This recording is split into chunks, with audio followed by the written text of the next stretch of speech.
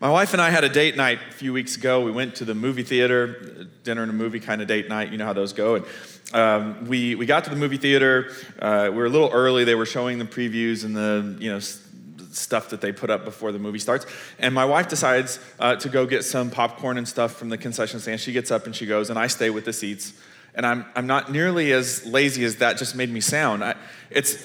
It's not that I'm like, oh, sweetheart, you go get the popcorn and the candy and the drinks and I'll guard the seats, because that's the really important thing, you know?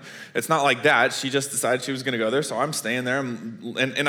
There are these two adolescent boys in the row in front of me that are talking.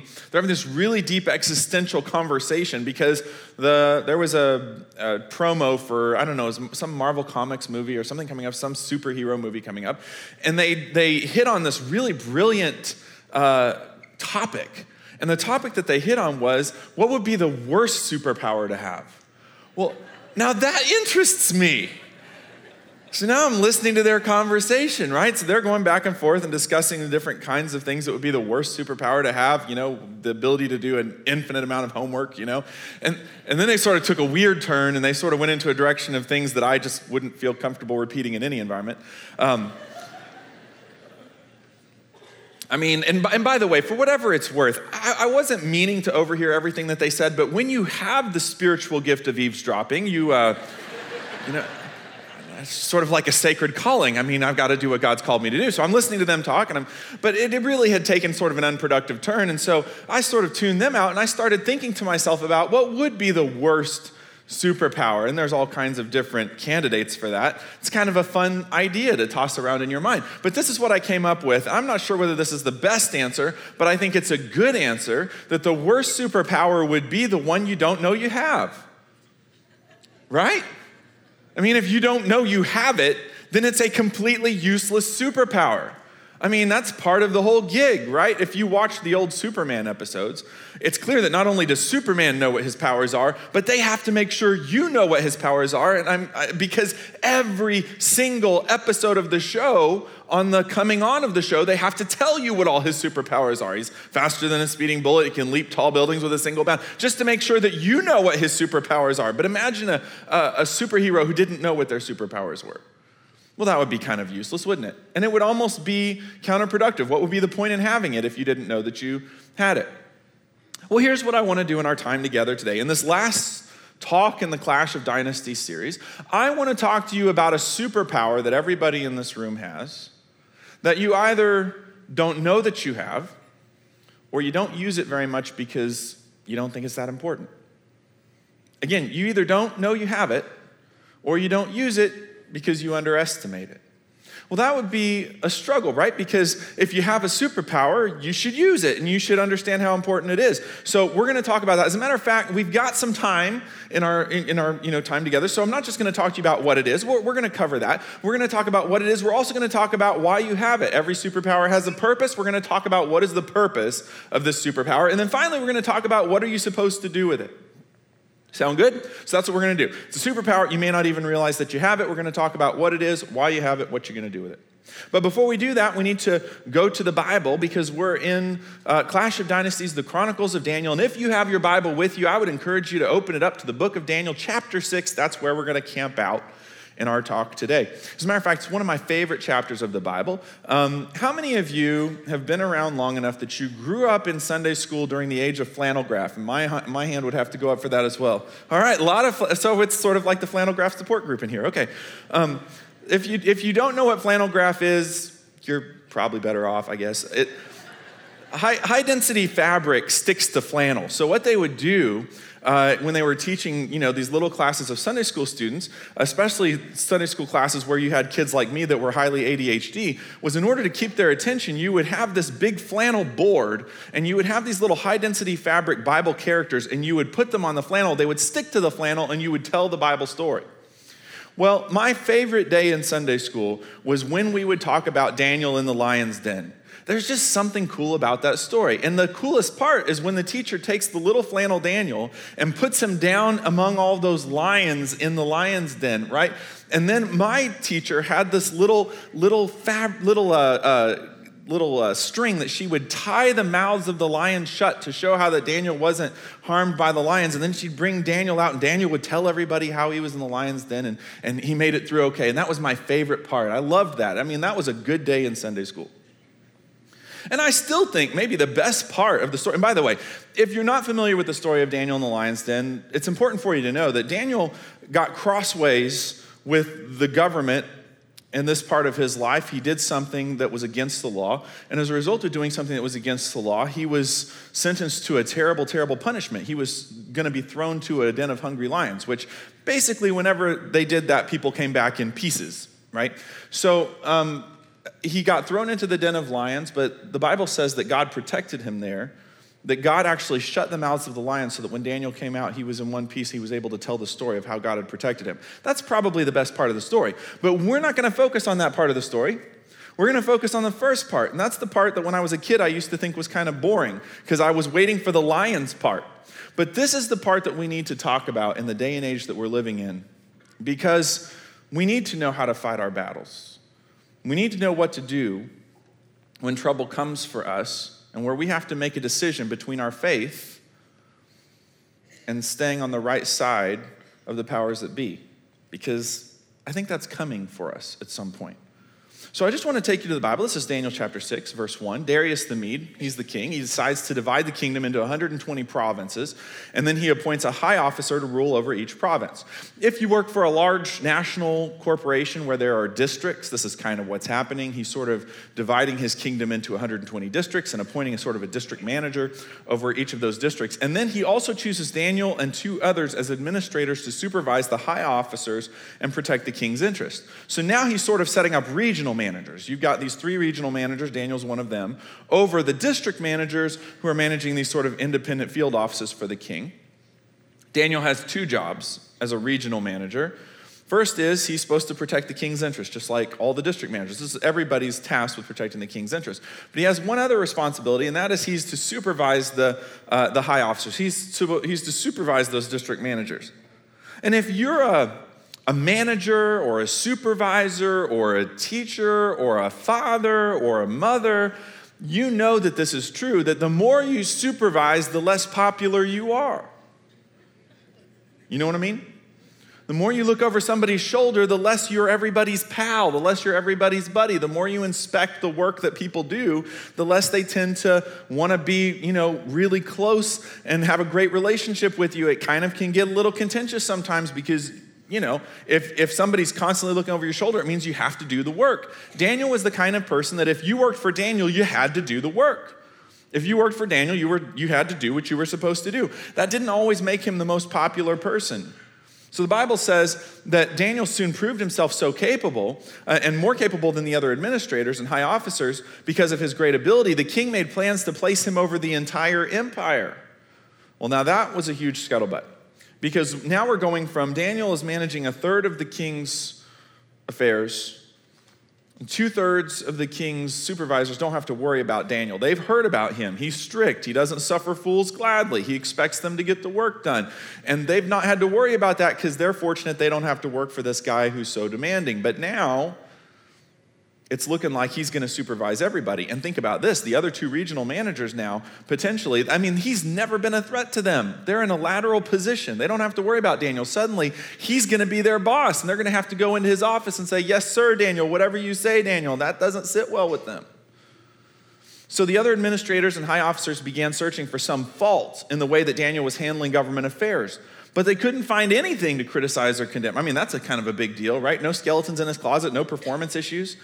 And by the way, these are the 3 things that every leader must have. It's a talk for another day, sermon for another day. But if you want to be a successful leader, you have to have these 3 things. He was faithful, he was always responsible, and he was completely trustworthy. So they concluded our only chance of finding grounds for accusing Daniel will be in connection with the rules of his religion. So the administrators and the high officers went to the king and said, "Long live King Darius." We're all in agreement. Now, by the way, let's just push pause here because there's a couple things we should probably deal with. First of all, these guys had an agenda. They understood how deeply held Daniel's connection was with God. They understood how firmly Daniel was rooted in his relationship with God. So they understood if they were going to wreak havoc in his life, that was the point to go for. They had an agenda. And by the way, anytime somebody is set out to limit your ability to follow God and to live out your faith, there's always an agenda in the background. There's always somewhere in the background there's an agenda. And that's exactly what was happening here. They knew about his prayer life. It was a big deal to him. See, Daniel, 3 times a day, I'm not exactly sure why Daniel did this 3 times a day. The psalmist said that he prayed, David said he prayed morning, noon, and evening. Maybe Daniel was following suit with that. We don't know. But 3 times a day, he would go to his house, and it was probably a palatial house. Daniel was so high up in the government, he probably lived in a very nice home. He would go to his home. He would open his windows, the ones that faced towards the direction of Jerusalem, and he would pray to God. He would give God thanks and make his requests. And it was such an important thing to Daniel that these guys knew he would never compromise it. I mean, I'm going to guess that Daniel would schedule his meetings around his prayer times. So you couldn't meet with Daniel during one of the times that he's regularly praying. He probably left meetings that were running long. He probably excused himself. Hey guys, I got to leave. The meeting's running long, and I have to go pray. It's important to me. I want to make sure that I don't miss that part of my life. So these guys knew if you want to mess with Daniel, just mess with his prayer time. They knew that was where to get him. So they go into Darius and they say, look, we are all in agreement. We administrators, officials, high officers, advisors, and governors. By the way, we're all in agreement. Think about what that would be like. Tomorrow, a group of people go into President Trump and they say, we are all in agreement. Democrats, Republicans, independents, senators, congressmen, mayors, aldermen, all of us, we've all come together, we've all decided that we agree on this. Now, that's not the kind of proposition you want to push back against. That the king should make a law that will be strictly enforced. Give orders that for the next 30 days, any person who prays to anyone, divine or human, except to you, your majesty, will be thrown into the den of lions. Well, they were making a pitch for loyalty here. They were saying, hey, king, there's a lot of stuff going on in this country. And there's a lot of people who, pray to different gods and so forth. But we need to get back to basics and make sure that people are loyal to you, because we don't want any kind of divisiveness in the kingdom. So for 30 days, if anybody wants to pray to anybody, they got to pray to you. Well, here's the interesting thing about that. I want you to think about what Daniel's prayer life must have been like, because these guys knew 30 days was all they needed. It didn't have to be 6 months. They didn't have to say, king, that nobody can pray to anybody but you for 6 months, because they knew that Daniel wouldn't be able to hold out for 30 days. And what they didn't know is that Daniel wouldn't have been able to hold out for 1 day. But they knew that if they asked Daniel to put his prayer life on hold for a month, it was going to be a no-go. What would it be like for you if somebody required you to put your prayer life on hold for a month? Some of us, our prayer life's been on hold for 3 months and nobody ever put any pressure on us. But they're saying we're going to put pressure on him to put his prayer life on hold for a month. And if he doesn't, he's going to get thrown into the den of lions. And now, your majesty, issue and sign this law so it cannot be changed, an official law of the Medes and Persians that cannot be revoked. The Medes and Persians had a system set up so that once a law was enacted, you couldn't undo it. It was permanent. It was indelible. Even the king himself could not amnesty someone who went afoul of the law. So King Darius signed the law. Now I want you to think about what your life is like if you're Daniel. You've been loyal to the king. You've been loyal to the kingdom. You've done everything that you can to be a trustworthy and faithful servant of the kingdom, even though you had been originally been taken prisoner into this kingdom. But you've done everything that you can to bring your A game every day. The only thing that you've ever required is the ability to follow your God. And now you find out that if you follow God the way that you've always followed him, that it's a death sentence. Here's my question. My question is, what would you do? Well, I mean, it's kind of a hypothetical question on the one side, that we're sort of putting ourselves in Daniel's shoes. What would you do if you were in Daniel's shoes? I mean, that's partly it, but it's not just a hypothetical question. Because we are living in a day and age where Christianity is, I guess you could say it's tolerated, but only just. In certain circles, it's not even tolerated anymore. In a culture where we've supposedly become more and more tolerant, we become less and less tolerant of being a God follower. I remember being a kid in church, and an elderly pastor waving his hand over the room and saying, the kids in this room, the young people in this room, are likely going to live in an era where they'll have to make a choice between their job and following God. Even as a kid, I thought that's ridiculous, that's crazy, and yet now I'm 38, and I'm still a young man, and we're seeing it happen. People are having to choose between their faith and their job, their faith and a clinical license, their faith and the ability to finish their college program, their faith and continuing to run their business. And I tend to think, and I'm not trying to be an alarmist, and anybody who knows me personally knows that I'm the farthest thing from an alarmist, but I think that what we're seeing right now is the front edge of the storm, and I don't think it's going to suddenly turn on a dime and it's going to get better. I think what we're going to see is it's going to continue to get worse. So it's not just an academic question. It's not just a hypothetical question. The question is, if you are threatened to choose between your faith and something else that is valuable to you, your job, your license, your education, my question is, what would you do? How would you handle it? Well, we know what Daniel did. I mean, he had a lot of choices, right? He could have gone to the king, could have tried to figure out a solution. He could have, and I think this is what I would have been tempted to do if I was Daniel. He could have gone home at his regular prayer time. He could have shut his windows, shut his doors. I mean, he's living in a nice home. There's no doubt that he could have found privacy in the home that he was in and privately pray and know that he's got his prayer life still going between him and God, but he doesn't have to worry about being caught and getting in trouble. I think that's what I would have been tempted to do. And yet when we get to Daniel chapter 6, verse 10, the Bible says, when Daniel learned that the law had been signed, so he knows exactly what's going on, he went home and knelt down as usual in his upstairs room with its windows open toward Jerusalem. He prayed 3 times a day just as he had always done. When threatened against his faith, Daniel prayed. What's an interesting thing to do? He had a lot of choices, a lot of things he could have done to fight back against this unfair rule, and yet when he was threatened, he prayed. He was giving thanks to his God. Then the officials went together to Daniel's house and found him praying and asking for God's help. I'll tell you this, I don't know what the future holds.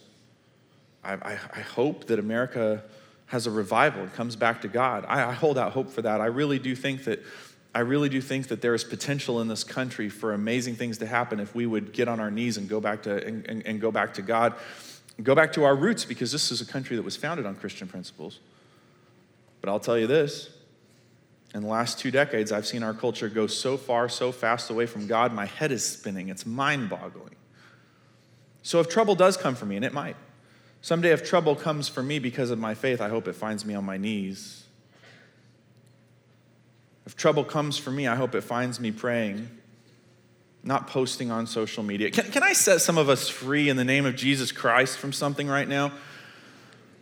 So we get on social media and somebody is so wrong. They're so wrong about God, or they're so wrong about politics, or they're so wrong about whatever, and we feel that God has somehow now, from on high, commissioned us with setting this person straight.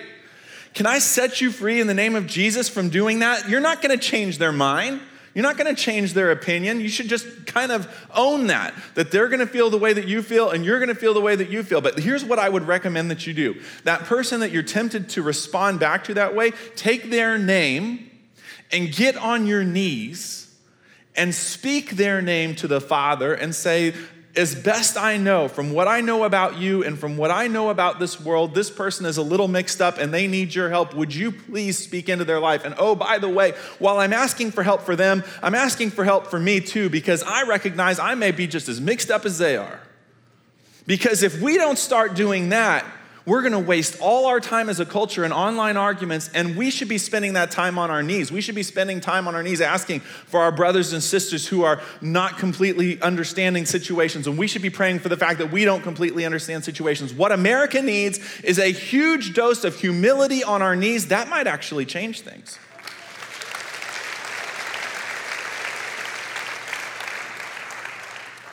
So these guys find him asking for God's help. He prayed. Of all the things that he could do, he prayed. What was the right call? I told you the end of the story, right? They throw him into the lion's den, but even the lions can't mess him up. They bring him back out. God protected him. It was the right thing to do, but why was it the right thing to do? There's a story of a big manufacturing plant, millions of dollars of product coming off the line all the time, all these pipes and conveyor belts and machines. And one day the whole works just stops.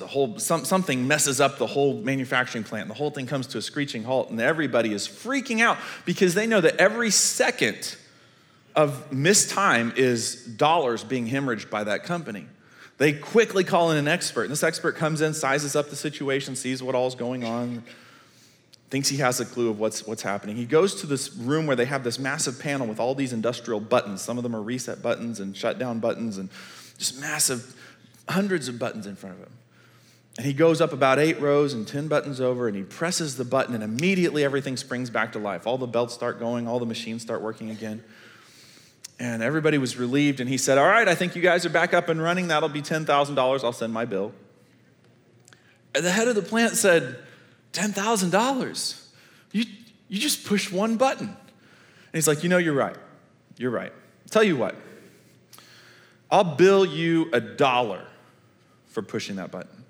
And the guy says, well, it's very generous of you. It sounds like a lot more reasonable thing. He said, but then I'm going to bill you $9,999 for knowing which button to push.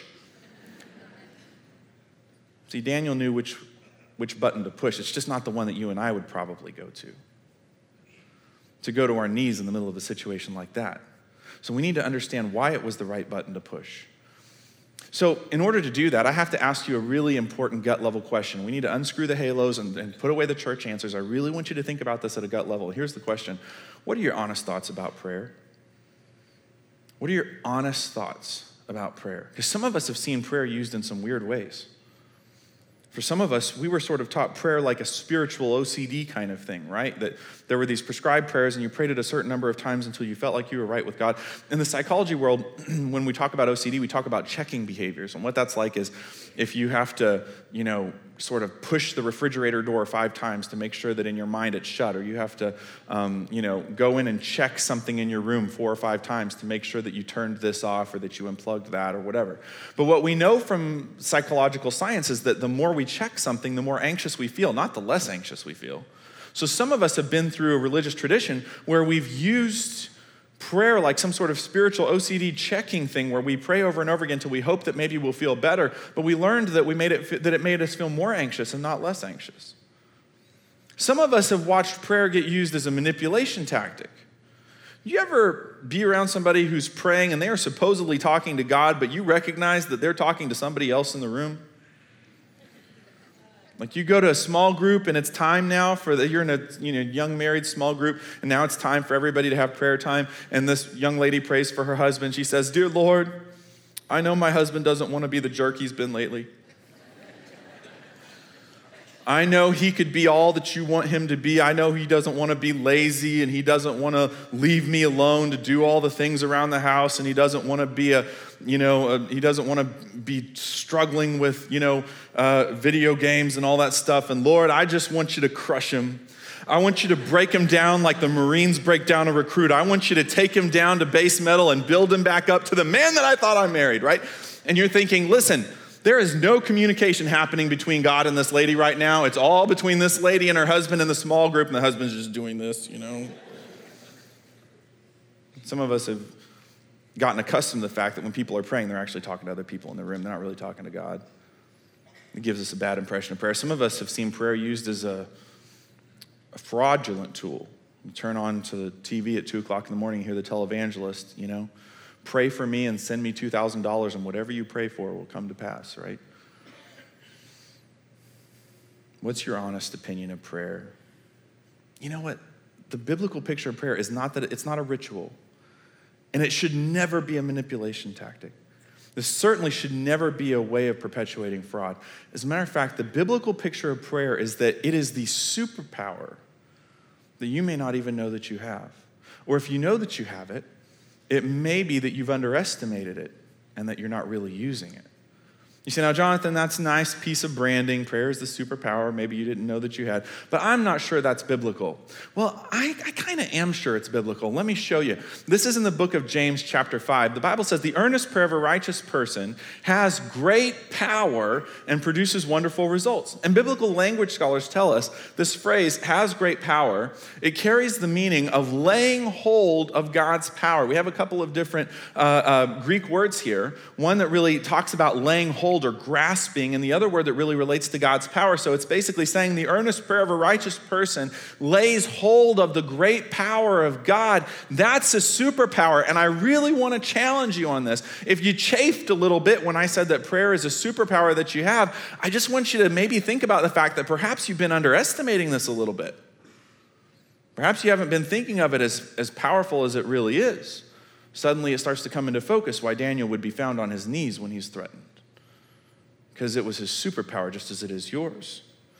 It produces wonderful results. Now, why is it a superpower? Is it a superpower because of anything that you have in you? No, it's not a superpower because of anything that I have in me. Let me show you why it is. And by the way, for those of you that love Jeremiah 29:11, talks about the plans that God has for us. If you just go to one more verse over, Jeremiah 29:12, it says this, when you pray, and this is God, I will what?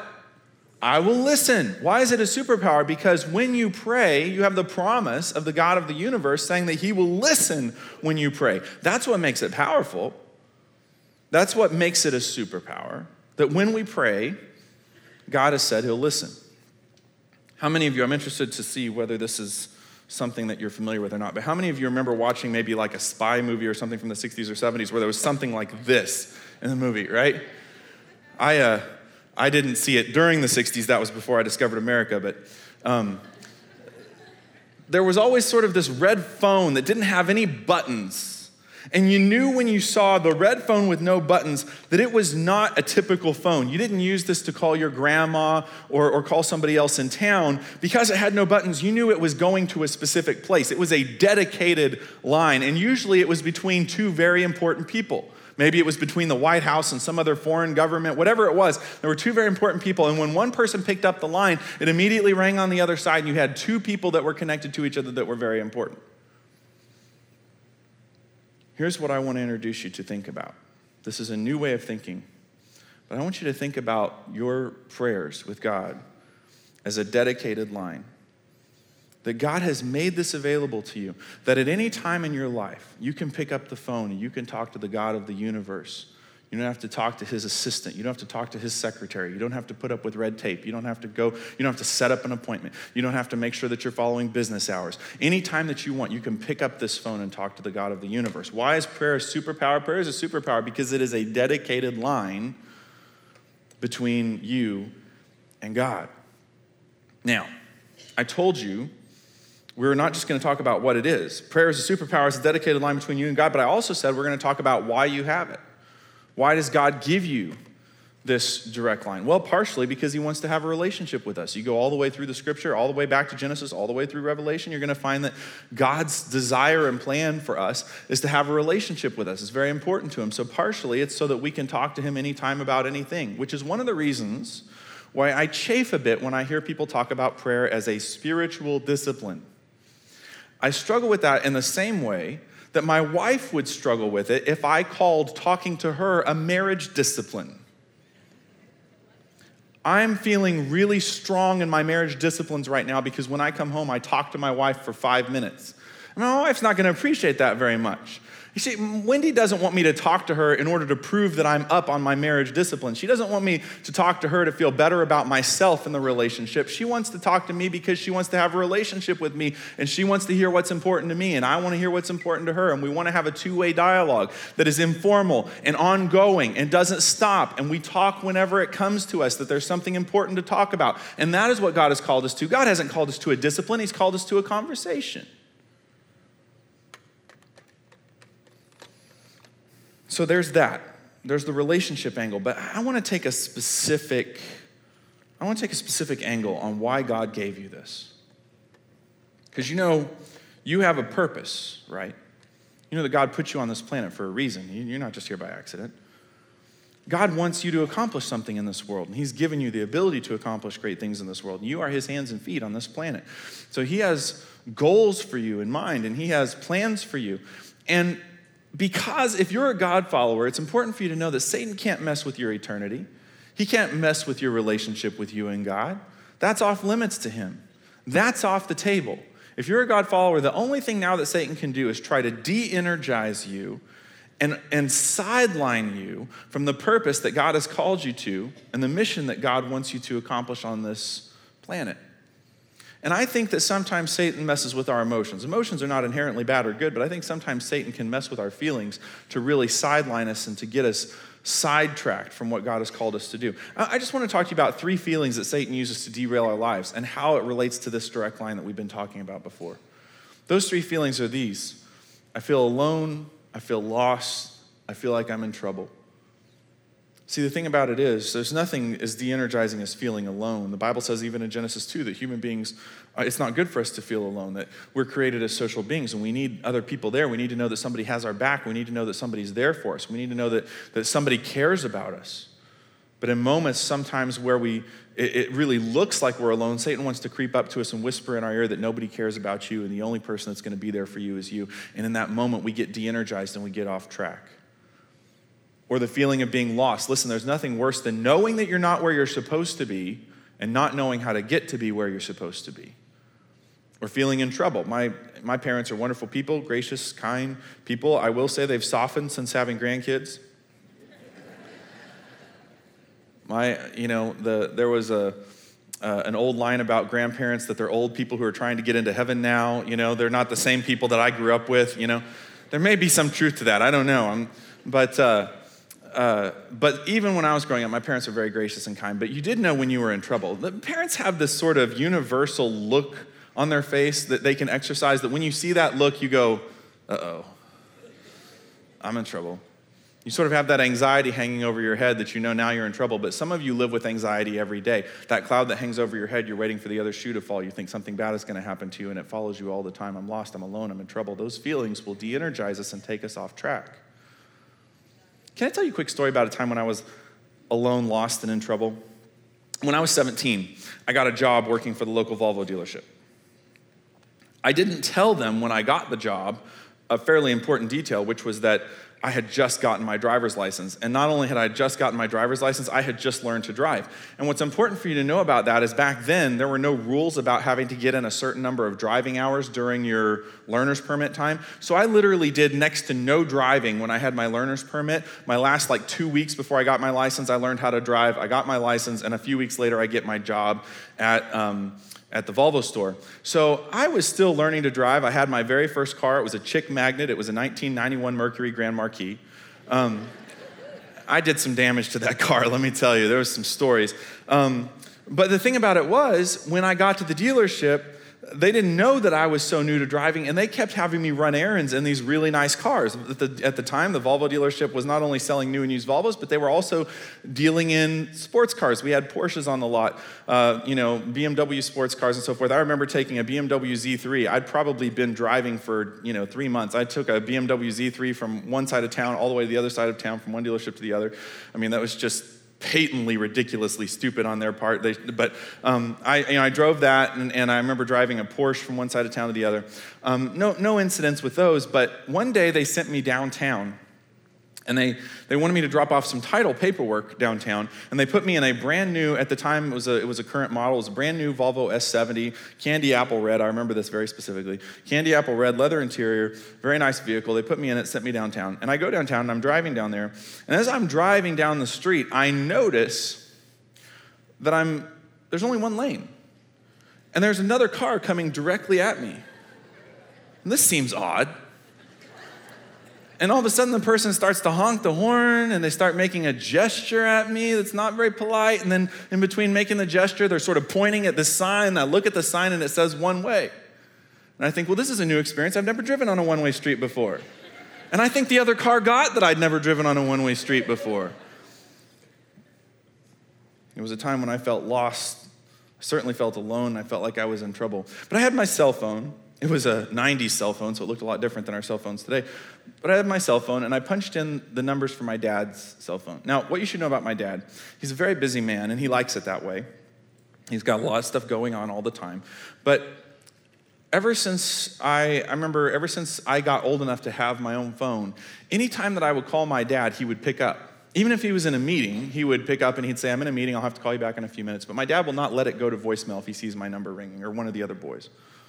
If it goes to voicemail, I know that his phone is not on his person, it's somewhere else, right? And so I call it, and I get my dad, And he kind of chuckles when I tell him what the situation is, but he gets me turned around, gets me going the right direction, gets me back to the dealership, because I get so lost. I have no internal GPS, and he helped me get back to where I needed to be. And I got the impression, and I remember that it stayed with me, that as long as I had my phone and I had my father, are you getting where I'm going here?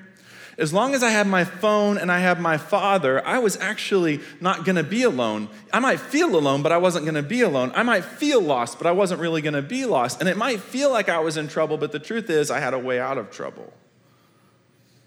Why did God give you this incredible superpower that you have a direct line to him anytime that you want to use it? Well, first of all, he wants you to know that you're never alone.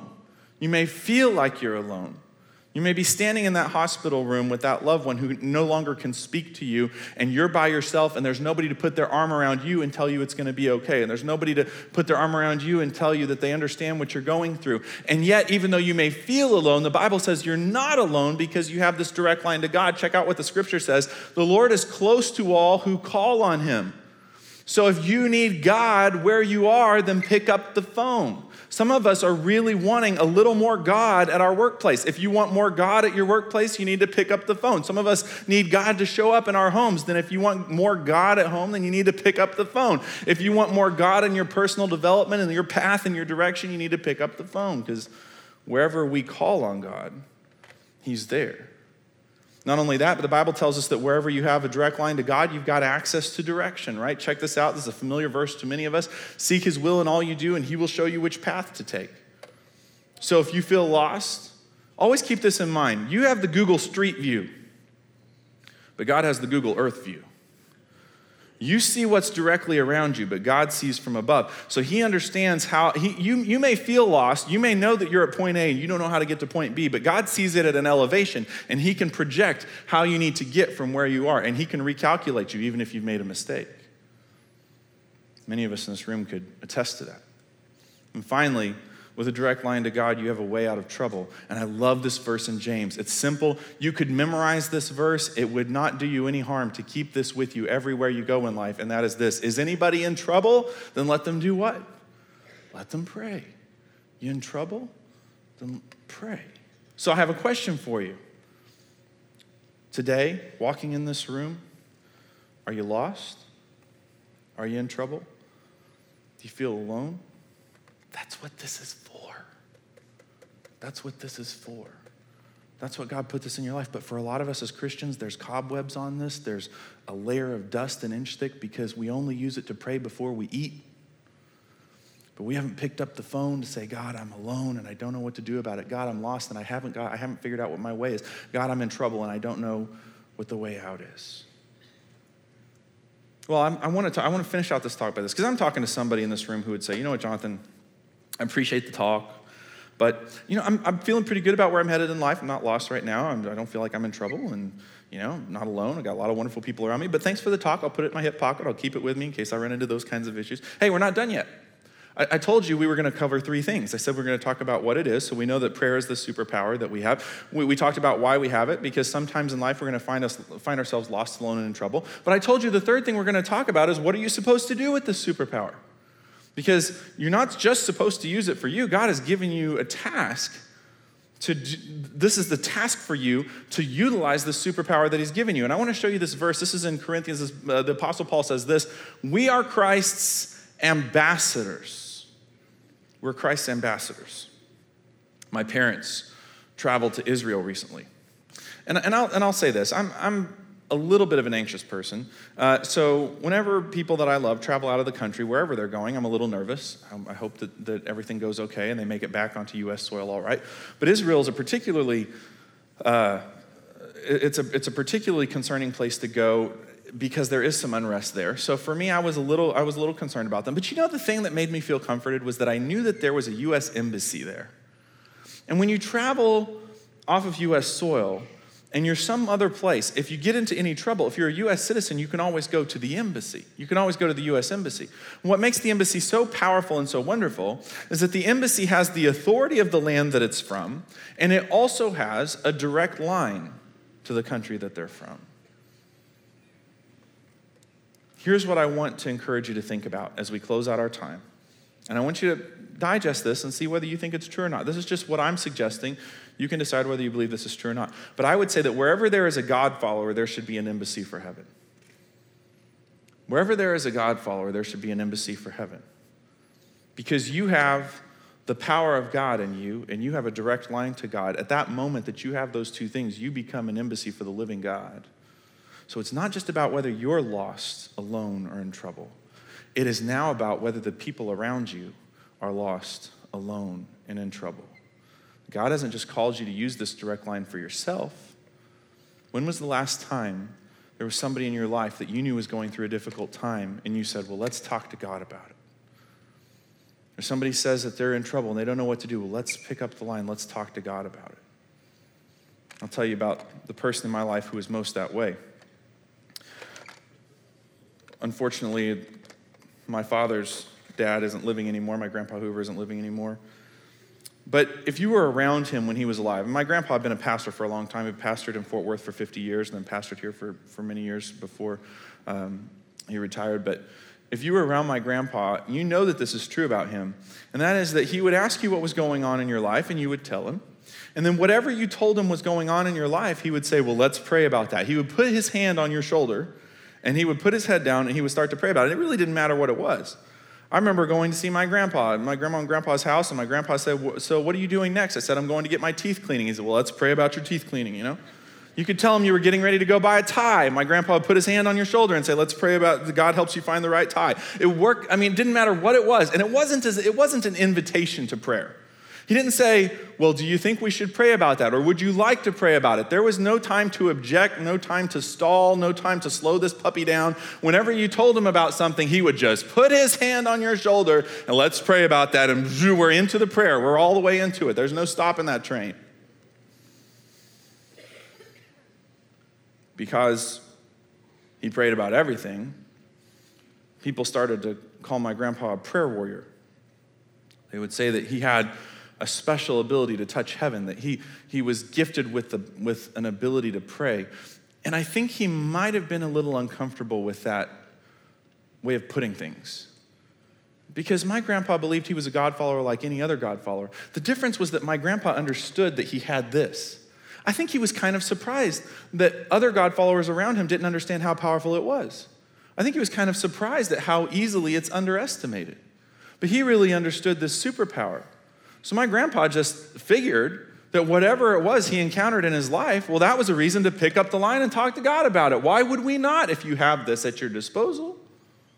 How embarrassing would it be to have a superpower and never use it? So I'm asking you, how thick is the dust on your dedicated line to God? How thick are the cobwebs? And how much would your life change if today you recognized the power that God has invested in you and you started reaching out to heaven, not just when you feel lost, alone, or in trouble, but about the people around you who are lost, alone, and in trouble? Because this is my conjecture to you. I believe it wouldn't just change your world. I believe it would change the world of everybody around you. You could touch heaven. You have that power. You just got to use it. Let's pray. Father, thank you for the fact that you love us and for the fact that you've given us this power. I pray that you would help us to never underestimate it, but to always reach out to you about all things in our life. Help us to trust you and to know that you hear our prayers. In Jesus' name we thank you. Amen. Thanks so much for being here. We'll see you next week.